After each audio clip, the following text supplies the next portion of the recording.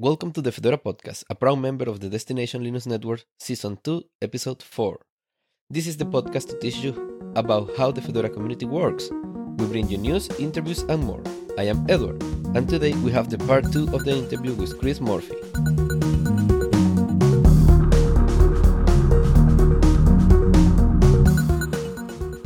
Hey, I'm Grayson, back with Chris Murphy. Let's kick off the interview. Newly enabled in Fedora 34 is Btrfs transparent compression, which translates to, you write the file, it's automatically smaller, being compressed by your CPU before it even hits the disk. What is it? Could you explain that to me? Yeah, so Btrfs has had the ability to do transparent compression since almost day one, back in 2008. It was using zlib. Soon thereafter, LZO algorithm was added. And almost at the exact same time, Grub started supporting all these compression types with Btrfs. So it was able to still boot Btrfs when compressed. So that was kind of cool how quickly all that came together and how, it just worked. It was nice. So the latest addition in Btrfs for compression is ZStandard, contributed by Facebook folks, or ZSTD, ZStandard. And that's what we're using by default in Fedora 34 for the entire file system. So when the operating system is installed, it is compressed, and there is an fstab option, mount option, that indicates that we're using compression ZStandard. And there's also a level number after it. So the ZStandard supports a number of levels as to how aggressive, how much CPU it's willing to use in order to do the compression. And we're using level 1, which is the least amount of CPU. So it's also the least amount of compression. So what you end up with is it pretty much compresses low-hanging fruit. So anything that's easy to compress, it compresses. Anything that's marginal, it's not as beneficial, especially if it's already compressed. Those things it skips over. It doesn't even try to compress them. There's an intelligent heuristic that is able to cheaply estimate whether or not compression is even worth it. And if it decides it's not worth it, it doesn't do it. That heuristic is fairly conservative. So it does tend to leave more compression potential on the table. But the main idea is not to do the best possible job, but to do the most compatible job, because we don't want to slow people's machines down. At worst, we want it to be pretty much the same. If not, in some cases, we're able to go a little bit faster with slower storage devices like hard drives. And the reason why is because the less you have to write and the less you have to read, the less I/O you're doing. So on slower devices, SD cards, again, hard drives, anything like that, the tendency is that you see a little bit of a speed improvement. It's modest. It's not like it's a massive speed boost, but it's generally better than it is worse. And if it's worse, then I would say it's probably a bug and we ought to look at it. I haven't seen that myself, but there are, in theory, there are some cases where that could come up. With the advent of NVMe drives, they're so fast that it is, possible that there's some, really hitting write-heavy workload that may be better off disabling compression. But the vast majority of folks probably won't notice it, except they have more space available. Can I just say, I'm so happy that you called it fstab, because I call it that too. And I know that it's supposed to be fstab, or fstab, but I always think it's fstab. I say fstab all the time. I see there's so many things that I say wrong. It's kind of funny. Yeah, you're right, fstab. How much space can the average user expect to save? Like if they're just me on a laptop with a 500 gigabyte SSD, how much can they expect that they'll have extra? That's a good question. It's going to really depend on what file types you have on your system. A new clean install of Fedora 34, it's roughly 45% less storage requirement. So that would be consistent for everybody. Where it's going to change is what packages you add to the default installation, what kinds of files you have in home, that sort of thing. So in my case, it's hovering, I think, right around 70%, of the original size of uncompressed size. So I'm saving 30%, give or take. But it's highly variable. It just depends on some of the files, like text files. I write lots of text files and documents and things like that, and those are highly compressible. Those are maybe 90% compressible. So their size ends up being maybe 10% or 5% of the original size. So there's huge gains on files like that. And yeah, other files, they don't compress quite as much. That is insane. That is so exciting. Is there a quick, easy way I can check this out of curiosity? So what we've included by default in Fedora 34 along with this feature is the program comp size, COMPSIZE comp size. So all you do is sudo comp size and point to a file or directory, and it'll give you some stats on compression. It'll tell you what portion is compressed, how much it's compressed, what algorithm is used. It'll give you quite a decent amount of it's not a whole lot of results returned, but it's worthwhile reading the man page to get all the nuggets, all the special terminology nuggets, because it's a little bit full of terminology. So eventually what I expect is that we'll get something like comp size features in the Btrfs tools directly. Maybe it'll go in Btrfs file system DU, or at some point it might be that somebody decides to do the work on addressing some of these questions in DU, just plain ordinary DU. That is awesome. I am definitely checking this after recording. I don't want to bog down my machine and make the fan spin up while we're recording, but that is super cool. This transparent compression is going to be introduced in Fedora 34, but Btrfs was introduced as the default in Fedora 33. How come we waited for the compression? That's a good question too. Yeah, because we did actually have compression as one of the optional feature items in the original Fedora 33 feature change set, along with a couple of other things. The main reason, honestly, that it didn't get rolled in is we ran out of time. There were so many other things that were getting jammed into Fedora 33. Tons of features, more than any previous Fedora, and I think the stat now on Fedora 34 is that it superseded Fedora 33. So we've got back-to-back chock full features in both the two recent Fedoras. And that's really what it came down to, is we just ran out of time to get it all done. So there were a few little tricks that we needed help from the Anaconda team on to enable it in Fedora 34. So that got done. And that was basically it. Compression's been something that's supported in the kernel for Btrfs, like I said earlier, for quite a long time. So that wasn't a concern. The stability is not a concern.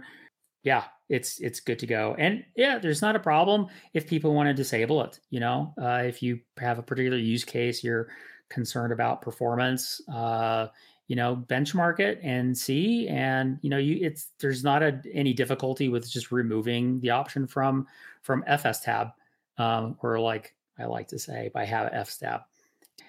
Yeah, so folks are welcome to make those kinds of customizations if they want. They're also welcome to, change the levels if they want to as well. I don't. I use the defaults. I use pretty much all the defaults. I don't really change things a whole heck of a lot. I think most people are going to be using the defaults, which is why I'm so excited that it's going to be in Fedora 34. That is so cool. If I was running Fedora 33 and I'm now upgraded to Fedora 34, will the compression be enabled for me, or do I have to do that manually? Very good question. Yes, you do need to manually go in and enable it. And the way to do it is to edit fstab and just add the compress equals zstd:1. So you just add that to fstab. Strictly speaking, it only needs to be added to the root line. So it is not, it looks like in fstab that it might be a per subvolume feature. It is not. It is a file system wide mount option. So everyone's got their own fstab nomenclature. Where it needs to be set is on the root line. I tend to set it on all of them just for pretty columns mostly, and to make, remind myself that the entire file system is being compressed. So you do need to do that. It is an option to defragment the file system. You can defragment the file system and enable the switch C Z standard, ZSTD, and that will retroactively compress everything that's not already compressed. There's no requirement to do that. You don't have to do that step. It's completely legit to just change it in fstab, and the next time you reboot or remount the root file system, it'll enable compression, and all new writes will be compressed. And over time, you'll just get space savings as your files are edited and as you do system updates and things like that. So, you don't have to get too aggressive if you don't want to and defrag the whole file system. It's not a requirement. In the show notes, we're going to have a link to a Fedora Magazine article where this all gets discussed. So please check that out if you want to do that. So we have this feature that is for snapshots on Btrfs. So what is snapshotting of Btrfs? We will have it in Fedora? Yes, as a matter of fact, we already have it. You can manually do snapshots on your own just with the command line tools using Btrfs subvolume snapshot. But as far as automatic snapshots and rollbacks, that is something that we are going to have. I don't know when it's going to happen because it's actually a little bit complicated. So the snapshotting itself is very cheap and straightforward. Rollbacks are actually also relatively cheap and fairly straightforward. Where things get a little bit complicated is user interface. How do we indicate that these things need to happen? How does the user get involved? How is the user going to know that they need to do a rollback and how to do a rollback? And one of the stickiest areas that we've got right now is the bootloader. The bootloader menu is something that we really kind of want to get away from. And there have been a number of features, including flicker-free boot and hidden grub menu by default. So folks don't see a boot menu by default if things boot okay. If the boot fails for whatever reason and they reboot, then they do see a grub menu. So there's a little hidden feature that helps enable that functionality. So it gets a little bit tricky dealing with the interface for that sort of thing. We do know that what OpenSUSE is doing works. OpenSUSE has been doing snapshots and rollbacks, and you can see the snapshots in the grub menu, and you can choose one and boot it. It boots read-only, and you can verify whether or not the rollback worked.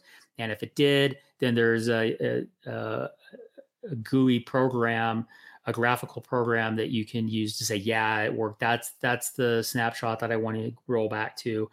And then what it does behind the scenes is it does a snapshot of a snapshot. It actually makes a snapshot of the read-only snapshot that you're actually booted in and makes it a read-only snapshot. And then you reboot. Now you get a read-write, a normal, fully functioning read-write boot that is a rollback. So that we know that works. We know it's robust. We could use that.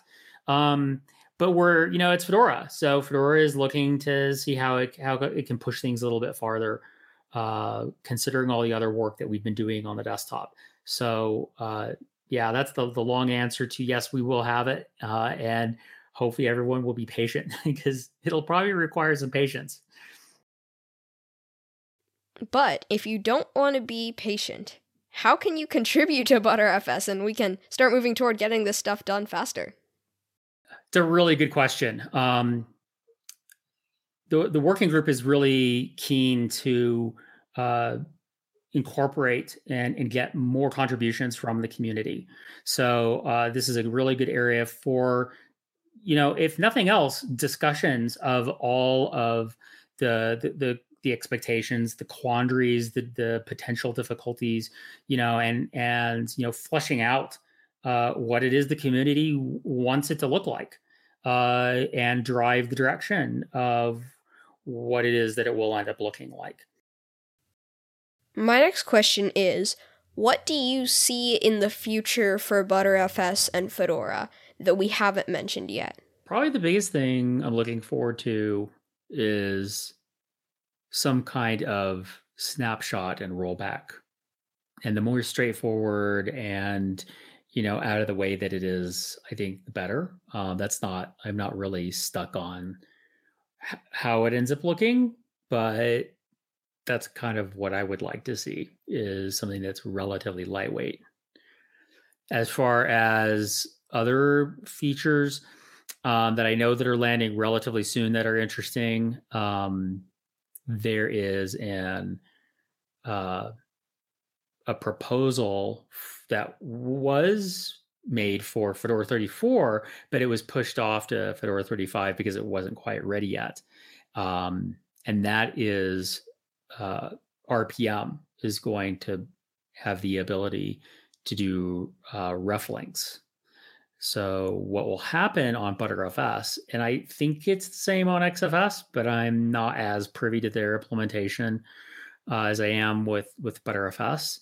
But what it is going to be able to do is, as the RPMs are being downloaded, they will be decompressed from their native RPM payload and saved just as a regular RPM on disk. But then instead of being unpacked like an RPM file where the whole thing is read and then all the files in the RPM are written elsewhere, what will happen is, on ButterFS at least, reflink files will be made. So what that means is that just the file inode and the location will be pointed to within the RPM. So the RPM will have this payload, this extent payload of its contents. And we'll use ButterFS ref links to just make the small metadata portion of the file pointing to the already written data that was done when the RPM was saved. So what this translates into is a lot of words, maybe not very, very elegantly stated, but what will end up happening, what the user will see, is quite significantly faster updates, because the files won't need to be unpacked and written out again.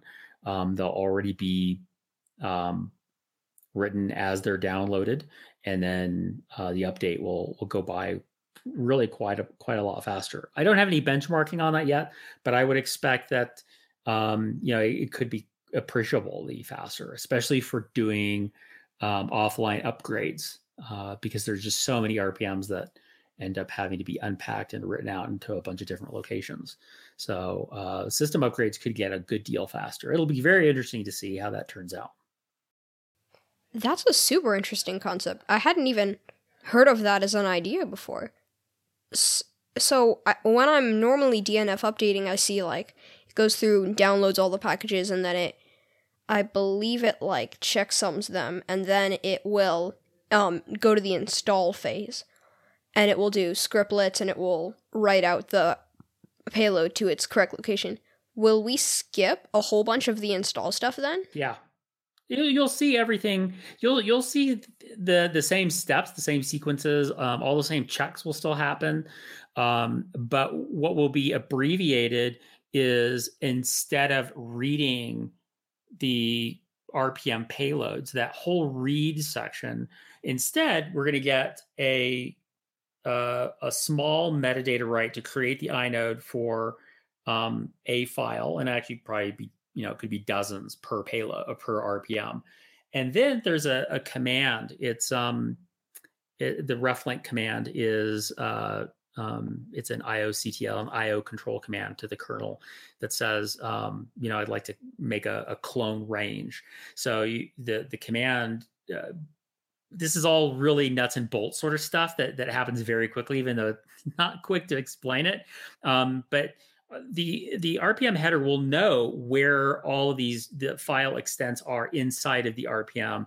So it will be able to translate that into these clone range commands when creating the individual files. So that whole read and then write the file, the bulk of that IO just doesn't need to happen because it's already happened and we can just reflink copy them.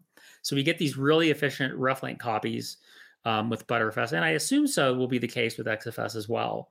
So yeah, we could see as far as what the user will see, they'll see all the same text command line interface phases, and all those same checks will happen. The verification will happen. The cleanup step will happen. And those will probably be about the same speed. But what will be a lot faster will be the actual installation portion of it. Will be sped up by quite a lot. And the slower your storage, the faster the gain. So it'll be one of those cases where NVMe folks may not notice as much of a benefit as folks with SD cards and hard drives. That is really cool. I have one more question, which is, do you know of other places that Btrfs is used? I know we mentioned OpenSUSE, which has a really good implementation of it. They're really killing it with Btrfs. But are there any other operating systems or distros where Btrfs is used? Yeah, so OpenSUSE for sure is a significant user and contributor. Facebook, interestingly, is a significant user and contributor as well. They're not a distribution, but they do use it and they contribute significantly to it. And from what they've told me, they use pretty much every single feature in Btrfs in one form or another. One of the more obscure things, features in Btrfs is the seed device feature. And, unbeknownst to the Btrfs developers, even at Facebook, they didn't know that there was a portion of Facebook using this particular feature for their routers. They're using Btrfs seed read-only images to image some of their routers or switches or something like that in the networking stack that they have. And so folks interested in seed devices could go check that out. It's kind of an interesting feature. I've heard Synology is using it in some respects. They're kind of doing a hybrid LVM Btrfs approach, I believe. There's Rockstore also has a NAS type of solution using Btrfs. The Parrot project has been using Btrfs by default for some time. Also a little bit hidden, under the covers. If you're using Chromos,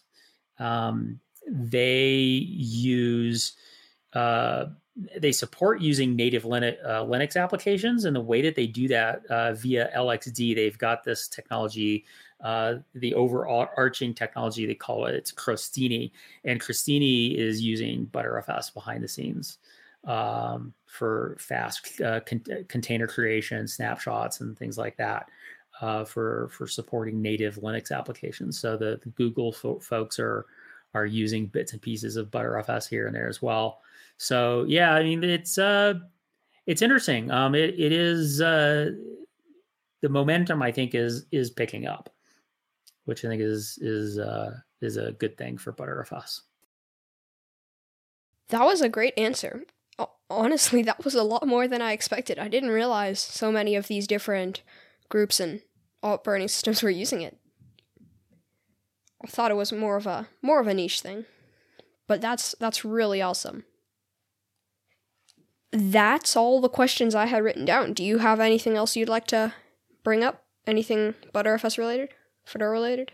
I mentioned the shortcut tip in the chat, which is something that we don't get to talk about a whole lot because when doing examples of commands, we always use the full commands. And Btrfs is a little unique in that it has an optional shortcutting for commands. So as long as the command that you input is unambiguous, the Btrfs command will accept it. So Btrfs file system usage is the same thing as Btrfs FIUS. So you could also do Btrfs file usage or Btrfs, anything that, so long as it's unambiguous to the Btrfs command, it'll accept it. So what we've sort of started to see is that Btrfs users end up developing their own personal shorthand for Btrfs commands, which is kind of fun. If you create your own, do you have to upstream them, or can you just put them in a config file somewhere? You don't have to do anything. It's automatic. You don't have to. Yeah, it's and you can change. You can use you can use somebody else's shorthand. You can create your own. You can change your mind. As long as the command is unambiguous, it knows. It uses the one and only command that fits however you've decided to shortcut it. If you shortcut it too much and it's ambiguous, then it'll let you know. It'll let you know which of the possible options there are and why it's not accepting the command. So it'll be like, well, there's two possibilities here. Which one are you talking about? That's really cool. Yeah, it's worth it because it's worth looking into, because it is true that Btrfs file system du is quite a long command versus du. So the ability to shortcut Btrfs commands, the more familiar you get with it, I think is kind of a neat hidden feature, and it's not exactly easy to discuss because if I start writing guides that say Btrfs FIUS, people are going to go, well, that's encoded. I don't even know what that means. How is that? What does that mean? Yeah. So for the most part, examples are going to use the full command structure that users can shortcut that.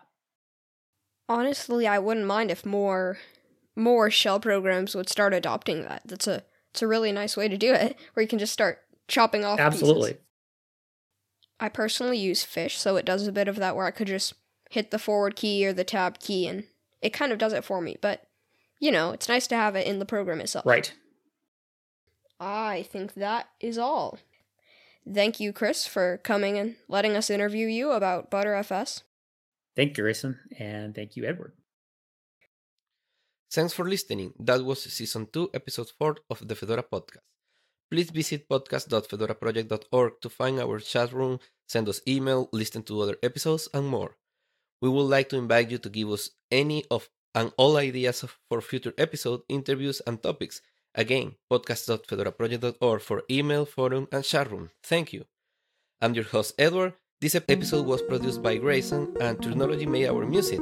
This is the Fedora Podcast, a proud member of the Destination Linux Network. Please subscribe, and we'll see you in a couple of weeks.